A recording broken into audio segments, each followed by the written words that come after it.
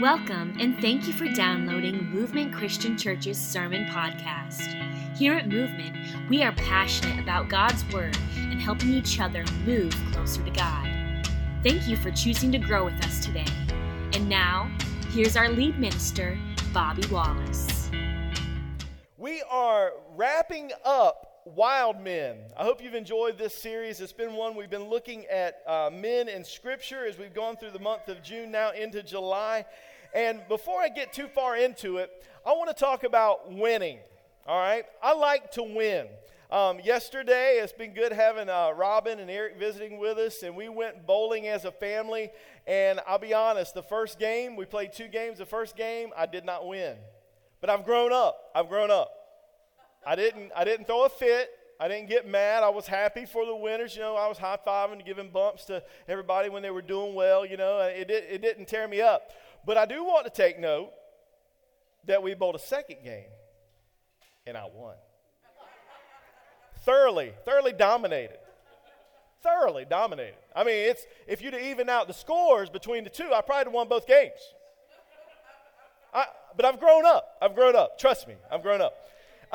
But I want to tell you about another time. I used to love to play football back in my younger days, and I was able to play for a decent amount of time. I just love to play tackle football. I'm talking pickup football, no pads, you know. And we would play, a bunch of my friends at different times and stages of life. We played pretty hard, you know.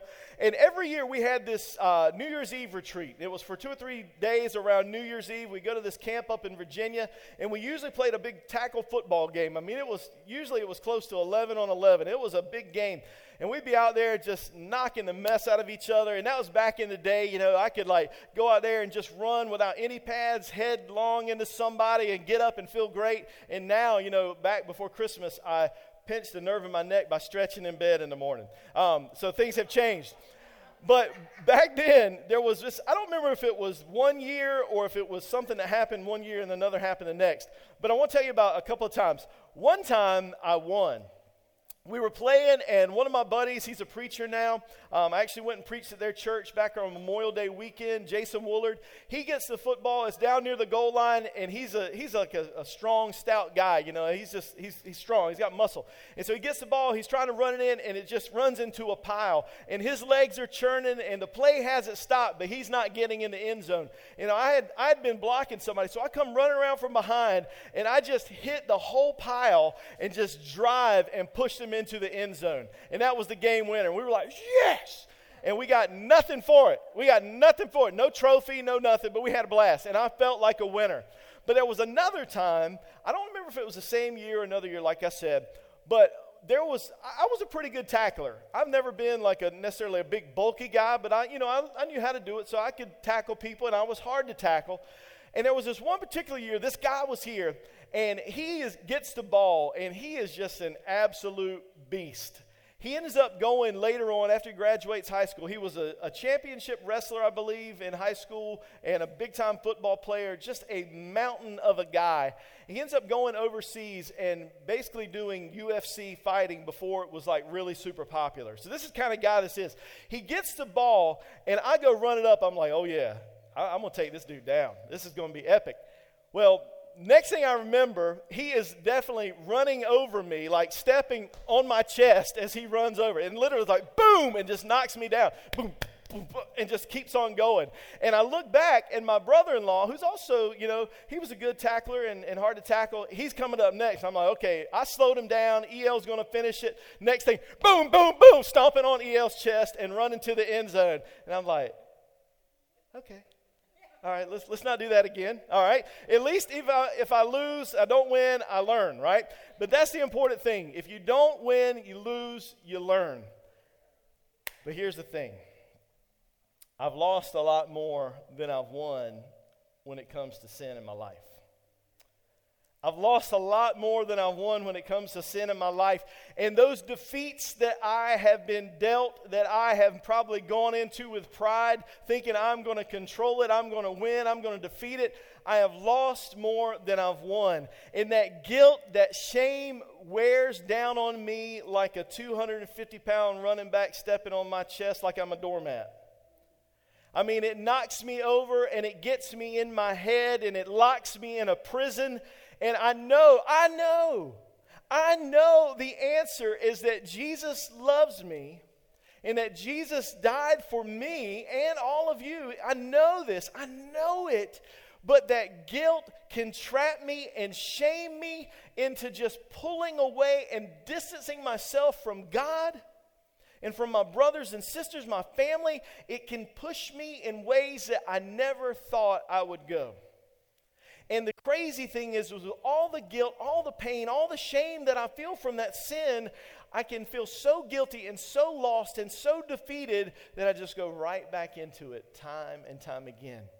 It doesn't make sense, does it? But have you been there and done that? Absolutely. We all feel defeated. And there's a popular saying that I mentioned just a second ago, and it's become really popular in business and sports in particular, and it's this: you don't lose, you learn. You don't lose, you learn. You change your mindset and say, okay, that loss that I took, it wasn't a loss, it was a learning opportunity. And so you learn more for the next time.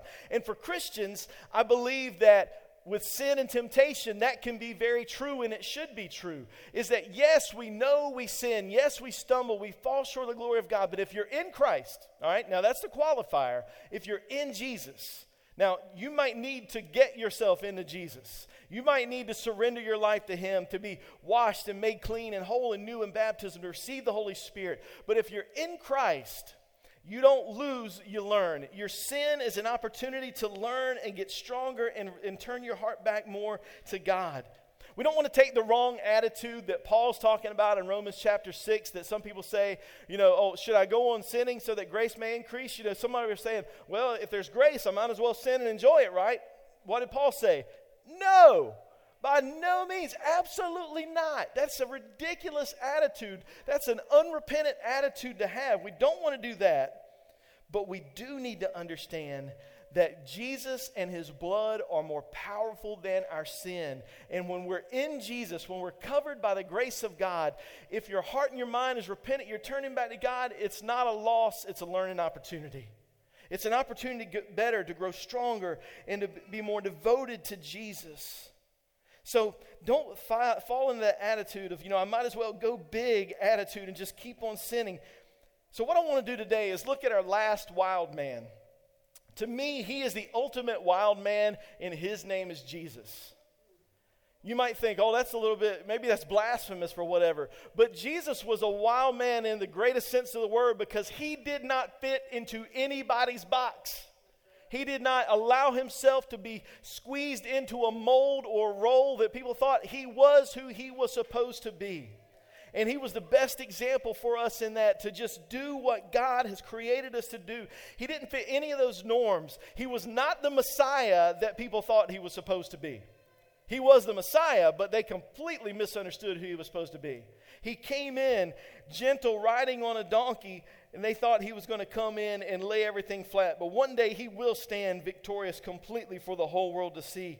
He was not a rabbi like other people thought he should be, but he was an amazing rabbi. He was a friend of sinners when they thought he should have rejected and turned away from every sinner. But he ate with sinners. He ate with tax collectors. And that's funny how some things just translate from culture to culture, right? They understood it, you understand it. He ate with tax collectors. He ate with sinners. But I believe to learn how to be free, to learn how to be victorious over sin, we can look at an account from his life early in his ministry in Scripture and learn a lot about how to win against temptation and sin. In Luke chapter 4, Jesus has just been baptized. It's a crazy event. We talked about John the Immerser last week, and that's who baptizes Jesus. And then he does something intentionally that you and I tend to do by mistake sometimes. He goes and puts himself right into the presence of Satan. He puts himself into a place of temptation, knowing that's what's going to happen, and he does it. We do it sometimes by accident, and then sometimes, sadly enough, we do it on purpose. But the difference is that Jesus, while he was fully man, he was also fully God. He had a purpose, and so you and I don't need to go looking for that kind of trouble. We will get there by accident many times, but don't go looking for that kind of trouble. Don't have that kind of pride. Don't put yourself in danger spiritually, Because before you say, well, I can handle this temptation, I can handle this thing, you just need to remind yourself of a simple proverb. It's this: you ain't Jesus, homie. I don't know if y'all remember that from Scripture. No, that's not Scripture. But the principle's there. You're not Jesus. Don't try to just put yourself into the lion's den on purpose. Life will lead you there plenty of times without you doing it on purpose. But let's look at Luke chapter 4 this morning. Luke chapter 4, beginning in verse 1. You've got the scripture on the screen. You can turn your Bible at Luke chapter 4, verse 1. And Jesus, full of the Holy Spirit, returned from the Jordan and was led by the Spirit into wilderness for 40 days, being tempted by the devil. He ate nothing during those days, and when they were ended, the days that is, he was hungry. Is that not one of the greatest understatements of the entire Bible? It says he did not eat for 40 days, and he was hungry. I'm like, come on, Luke. I know you're a doctor, bro, but get a little bit more let's be realistic. 40 days he did not eat, and he was hungry. I get hungry after 40 minutes. Especially Chinese food, it's like, I'll pound that thing, and then 40 minutes later, it's like, oh, I'm starving. I can see a rib. No, I can't see a rib. But I get hungry after that time, and he was hungry after 40 days of being in the wilderness, not eating at all. And it just blows my mind. But here's one thing I do know. This was a prime time for failure. Am I right? How many of you, when you're like me and you haven't eaten in 40 minutes, it's a really good time for you to screw up and do something stupid? Anybody else get hangry? Some of y'all tell the truth and let the Lord love you. Others, y'all lie. Maybe you don't have blood sugar issues like me, but I get angry, and, I need a Snickers. And I'm telling you, 40 days without eating is a prime time for failure. You will do crazy things. You know that he had to be struggling with keeping his balance. He had to be so physically weak. He had lost pounds possibly, because one thing we know about Jesus, even though God was right there with him at all times, he also went through life just like we did, right? He had to eat, and he went without food. And yes, God miraculously sustained him, but he was tired, he was hungry, he was weak, and it was a prime time for failure. So we learn our first lesson from Jesus if we want to win and be free. The first key to freedom is this: total dependence on God. Total dependence on God. Jesus had fasted for how many days? 40 days. He was weak. Jesus had relied on God to sustain him and keep him going, and you and I need to learn to do the same thing. We need to learn that no matter what, we need God, we need Jesus, we need the Holy Spirit, just like we have not eaten in 40 days, and our next breath depends on him. Our next moment of strength depends on him. That is the attitude you and I need to have. Because here's the truth I want you to understand. God won't be all you need until God is all you have. That's a powerful statement right there if you listen to it. God won't be all you need until God is all you have. And so Jesus was reminding himself that he needed his relationship with the Father, because the temptation that he was about to go through that we're going to talk about was tough, but the next 3.5 years or so were going to be extremely tough as well. And he was going to face pressure from outside, pressure from inside, pressure from friends, pressure from enemies, and he had to be ready. And so he wanted to be completely focused on relying on the power of God, which was, it's crazy. It was him and it was God the Father. It was the Holy Spirit all combined into one. But if Jesus needed that to be fully dependent on the relationship with the Father, guess who else does? Me, you. We need to be completely dependent on God. We have to make it our goal. That's a difficult goal for us to accomplish, but that needs to be our goal, that every day I get up and I say, I want to be more dependent on God than I was yesterday. It's not going to be easy, and it may not happen 100% this side of heaven, but if you get closer, you'll be happier. You keep striving, and you keep saying, more of him, less of me. More of him, less of me. And I don't want you to miss the point here. Fasting, like Jesus fasted, is a good place to start. Uh-oh. Well, nobody want to talk about fasting. But hey, fasting is a good place to start. If we can learn to trust God in small segments of time to say, okay, I feel like I'm starving to death. It's been 40 minutes.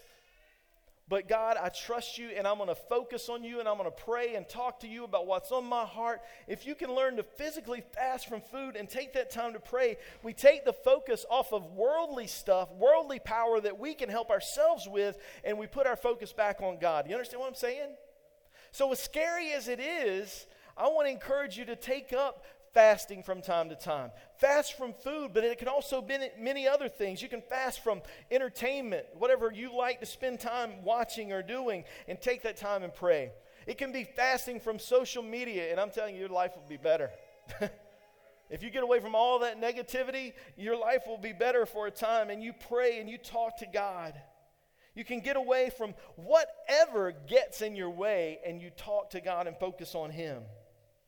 And honestly, this is where the idea of giving comes in.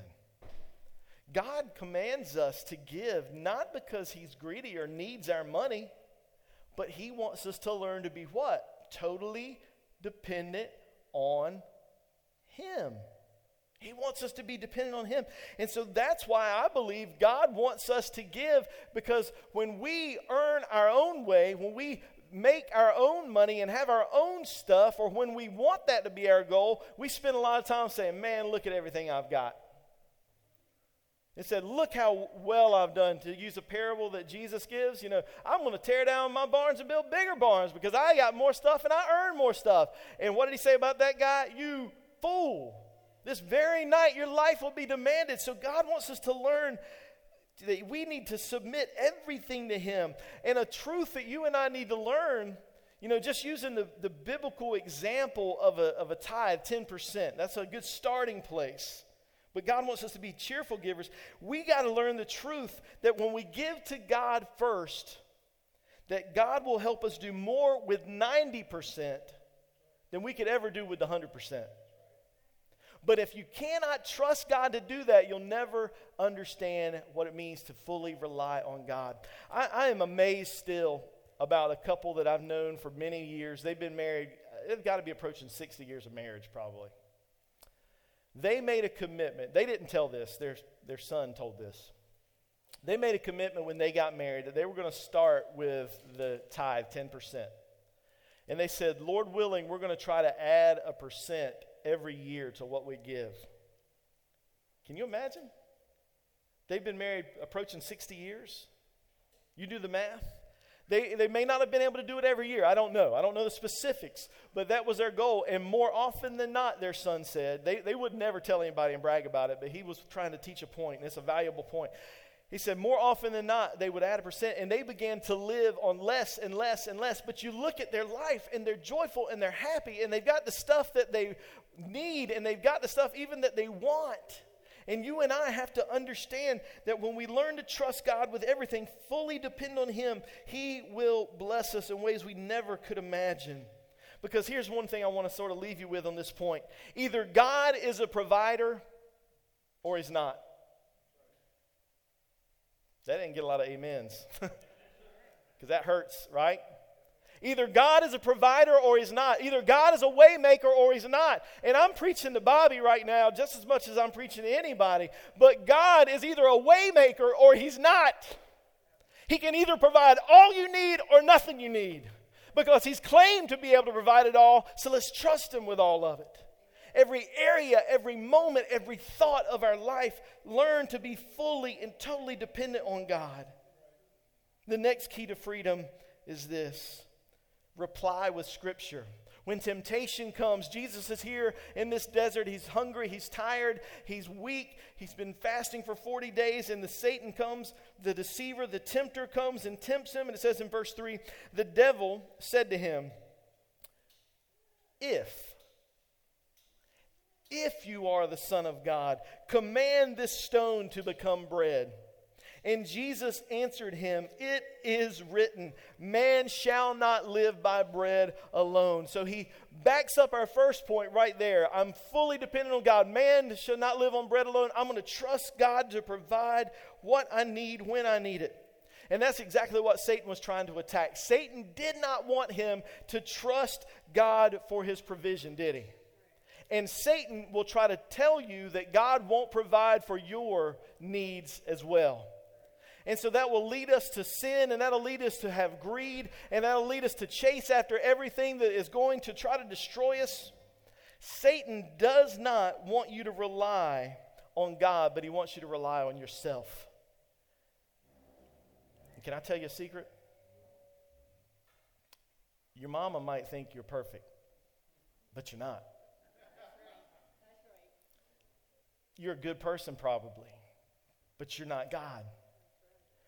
I try to be a good person, but I'm not God, and I will let me down and I will let y'all down a lot of times, but God will not.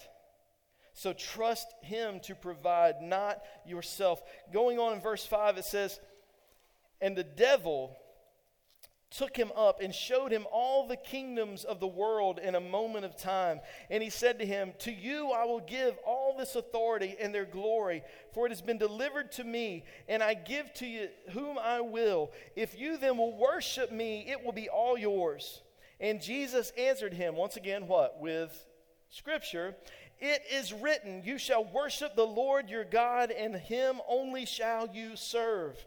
First time Jesus answered with Scripture. Second time Jesus answered with Scripture. Satan wanted him to be tempted by skipping the pain of the cross and say, "Look, you don't have to go to the cross. I'll give all this to you. Just bow down and worship me. You can be Lord of all. You don't have to go and have the nails driven in your hands and in your feet, the spear shoved through your side. You don't have to have people yell at you and spit at you and pull the beard from your face out of your skin.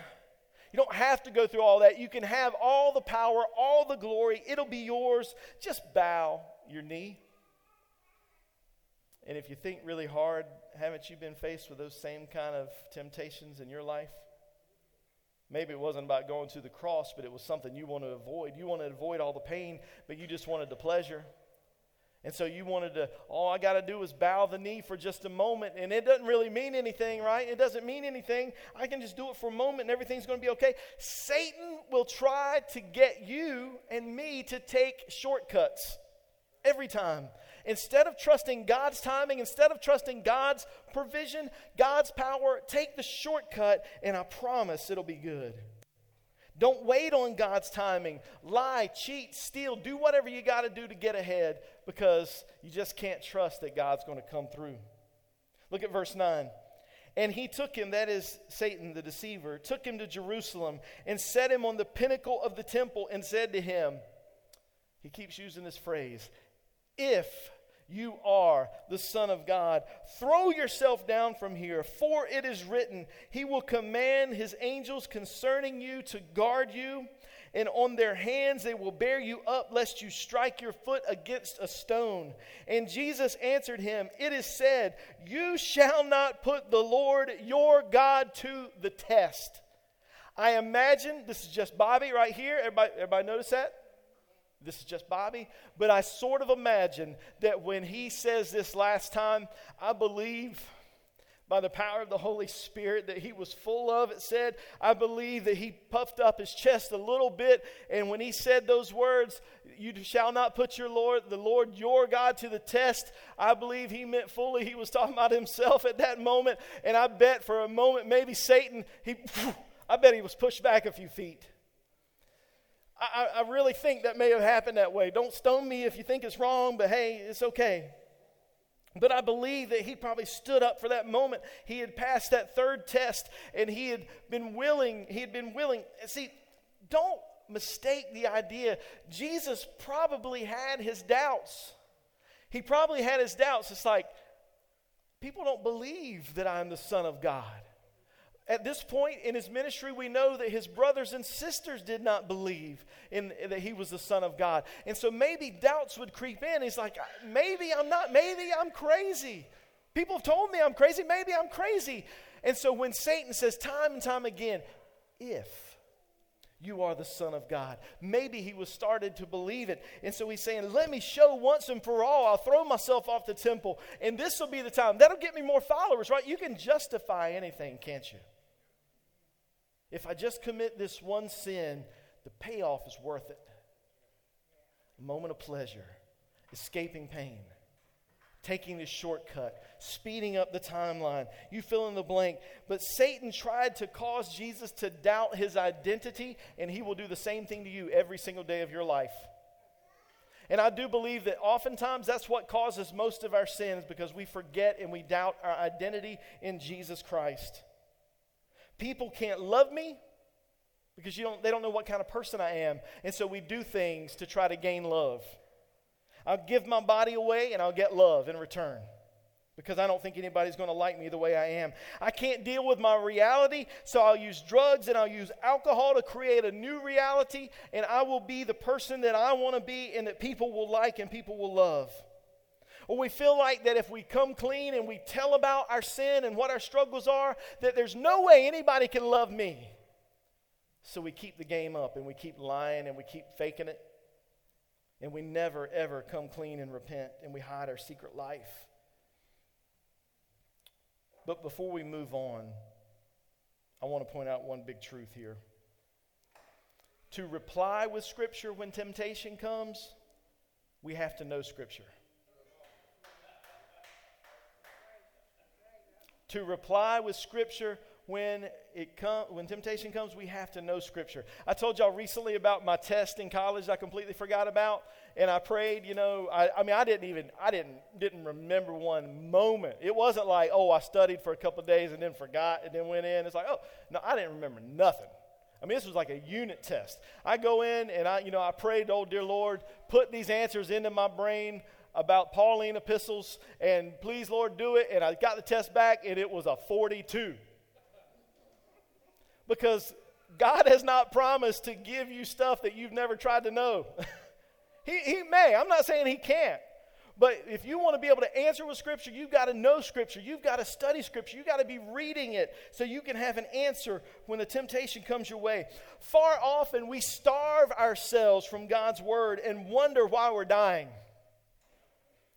Life is just this far away if we just pick it up.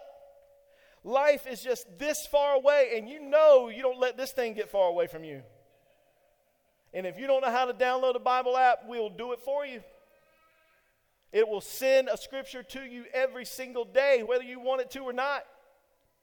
And God loves to just send you that right scripture. You're like, come on, Lord, really? This one? You can be close to Scripture. You can have Scripture in you, but you've got to do all you can to put it in you every day.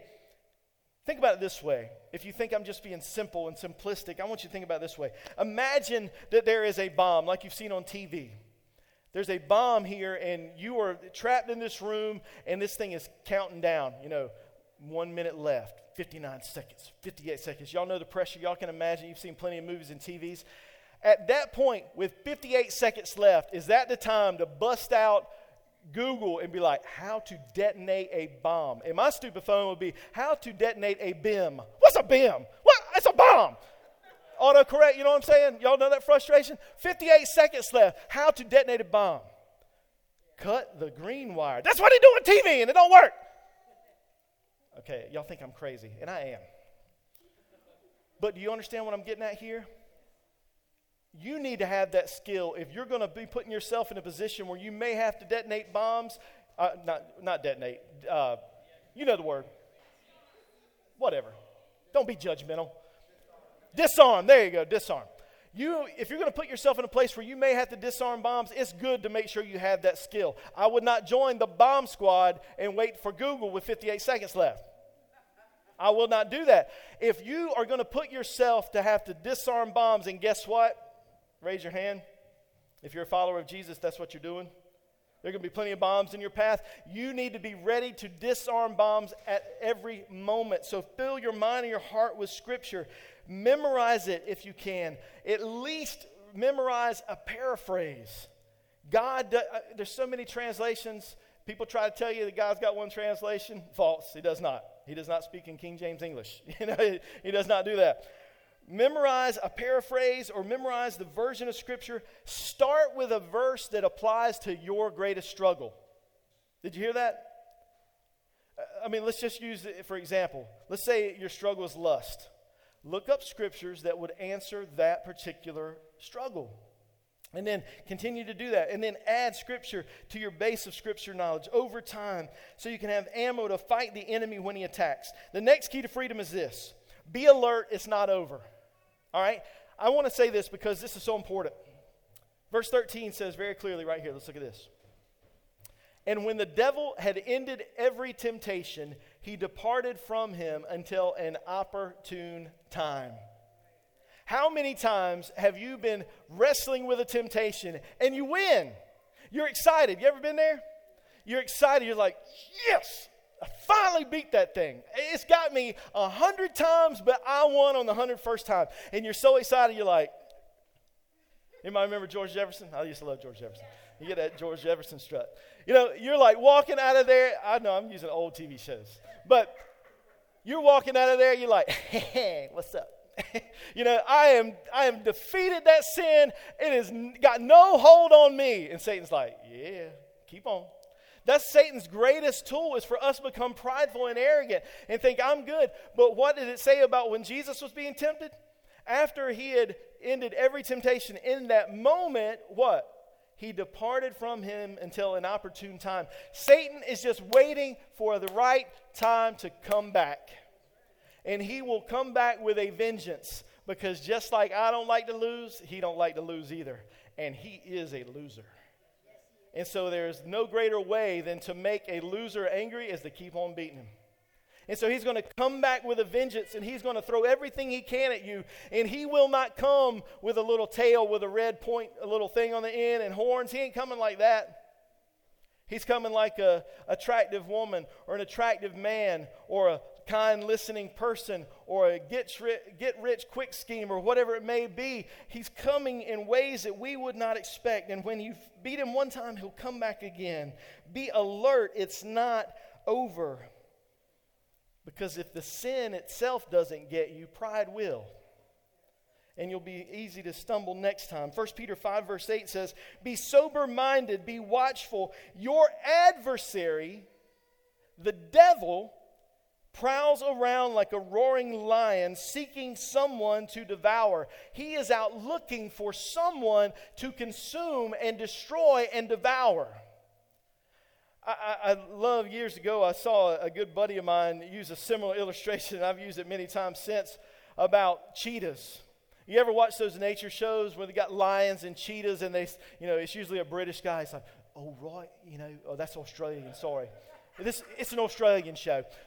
He's like, the lion is going to sneak up on its prey. And there's a bunch of gazelles out there in the savannah. And they're out there, gazelles are eating grass. But the smart gazelles are like, you know, like they lift their head and chew while they're looking around. And then there's that dumb one, you know, maybe it would be me. That dumb gazelle, he's sitting there, he's like, this some good grass. Man, how come y'all ain't eating this grass? It's just chewing. And all the smart ones are chewing with their head up, and they're looking around, and they're like, cheetah. Cheetah. Cheetah. And they're like whispering. And dummy is sitting there, this some good grass.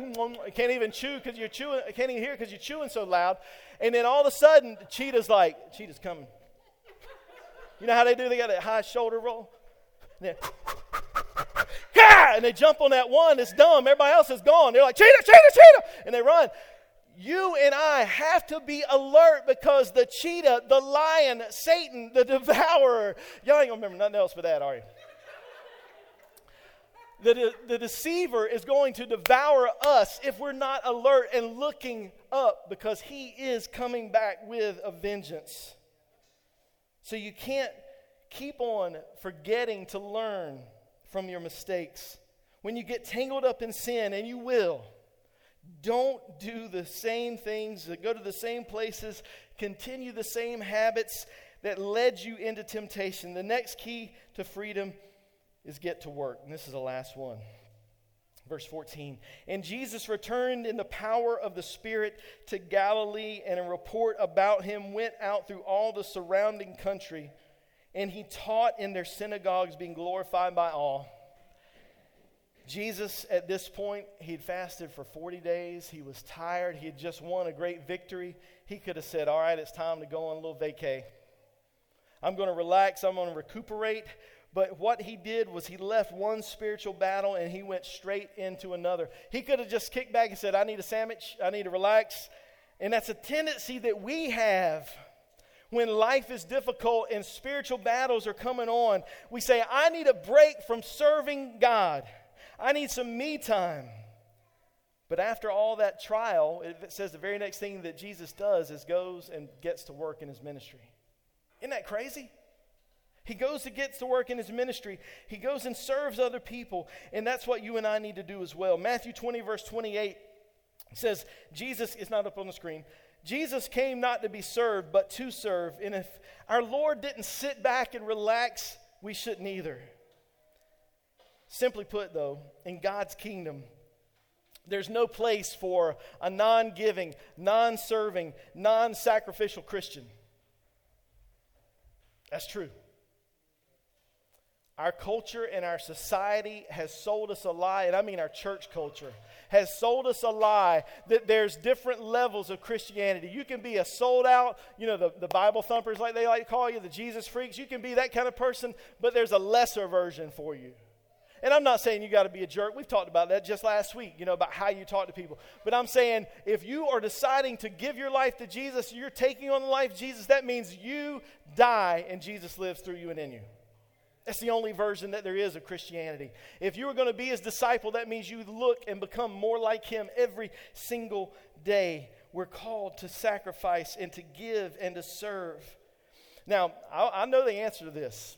I am not a prophet nor the son of a prophet, but I guarantee that some of you are pushing back in your head right now and you say, but what about rest? What about rest? Knowing you probably don't rest like you're supposed to anyway, but you're going to use it now because you're like me. You're like, but I need to rest. I need to rest. And right now maybe you're thinking, well, what about Mary and Martha? One was worshiping and one was serving, and he praised the one who was worshiping. Hey. Jesus praised the worshiper, yes, but Jesus set the example for us to follow. He did these first three things we talked about. As well as doing the last one. He practiced dependence on God. He filled his mind with Scripture. He stayed alert all while he performed ministry. And Jesus set the example for us because during his ministry, all along, what would he do? He would get away, he would get quiet, he would pray, and he would rest, and he would talk to God. So here's what I'm saying, before you get upset with me. Here's what I'm saying. If we're going to be healthy, we've got to learn to intertwine our service and our rest, all mixed together.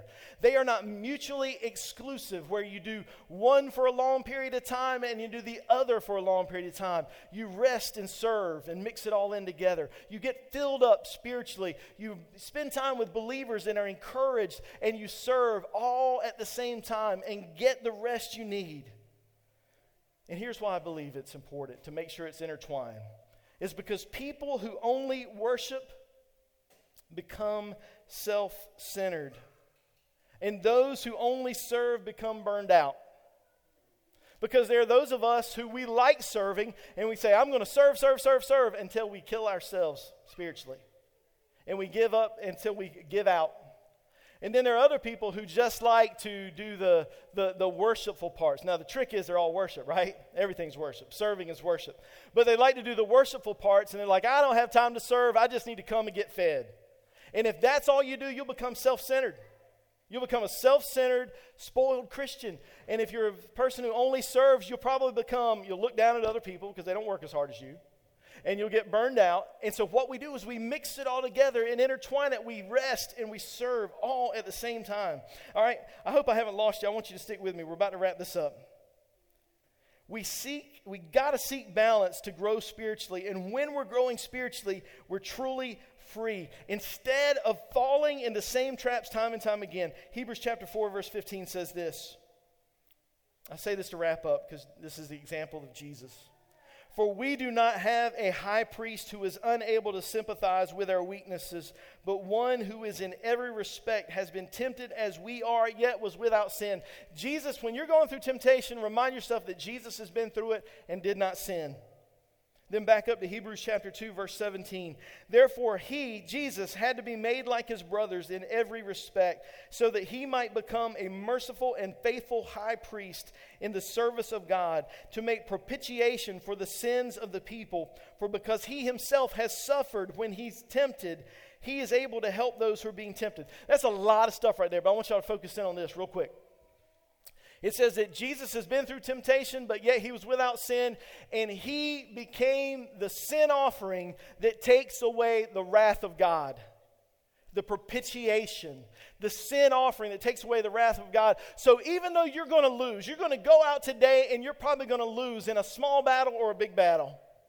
And you're going to want to feel defeated, and you're going to feel like God doesn't love you anymore, and you're going to think that your church family won't love you anymore, that your family won't love you anymore if they just knew what you did. But remember that if you're in Christ, that Jesus is the offering to God that took away the wrath of God for your sin and my sin. I thought that would get a little bit of excitement, because that's good news. That is the gospel. Is that Jesus was the substitutionary atonement. He was the one who stood in our place and took the cross that you and I deserved. And he can help us. We're not alone. He sympathizes with us. And when he was tempted, he was yet without sin. And he takes away the wrath of God. And then I want to leave you with this passage. Hebrews chapter 12, verse 1. It says, therefore, since we are surrounded. Look around really quick. This is a small part of the kingdom and the body of Christ. Since we're surrounded by such a great cloud of witnesses, let us throw off everything that hinders and the sin that so easily entangles, and let us run with perseverance the race marked out for us, fixing our eyes on Jesus, the pioneer and perfecter of our faith, who for the joy set before him endured the cross, scorning its shame, and he sat down at the right hand of the throne of God. So consider him who endured such opposition from sinners, so that you will not grow weary and lose heart. In your struggle against sin, you have not yet resisted to the point of shedding your blood, but Jesus shed his blood for you. Many years ago, and I've told you this story before, but it fits. I was preparing to run my second marathon, and I was there, and it was hard. 26.2 miles. I was about to die. I made the last turn. It was only about a half a mile, maybe not even that. It might have just been the 0.2. I don't know. And I made this turn onto the waterfront at Virginia Beach, and I wanted to quit with every fiber in my being. I felt like it had been 40 days without food. I was about to die, or so I thought. My legs felt heavy, and I felt like I could not run, and I felt like a failure. I should feel better. I should feel stronger. I should be able to keep on running. I should be able to blast through that finish line. And it had been desolate at times. There were times that family and friends and just people were cheering on, but there were times of desolation when nobody was out there. And all you heard was the silence of what you thought was your failure. But I turned that corner onto the waterfront at Virginia Beach, and there were hundreds and thousands of people who were cheering on. There were people who had finished the race and had come back to stand there by the finish line to shout, and they had our names written on our race bibs, and so they called out, "Go, Bobby, go! Run, you can do it!" And I felt the wind come into my lungs, and I felt the strength regain in my legs, and I put out my chest, and I pumped my arms, and I ran, and I finished. Because I was surrounded by a great cloud of witnesses, people who care about me and cared about me and wanted me to finish and finish well. And that is you. You are someone who's cheering for somebody else. And you are someone who is running the race and needs to finish strong. And by the grace of God, because Jesus is the offering that takes away the wrath of God for your sin and my sin, you can finish strong. Because Jesus is enough. Keep winning. Keep running into freedom. Let's pray. God, Thank you for loving us. Thank you for dying for us. Thank you for serving, setting the example. Help us to be victorious and stand in the freedom that you have purchased for us. We love you, Father. We pray these things in Jesus' name. Amen. Thank you for listening to Movement Christian Church's Sermon Podcast. Want to learn more about us? You can do that by visiting our website at movementchristianchurch.com or on our app available on iOS and Android devices under Movement NC.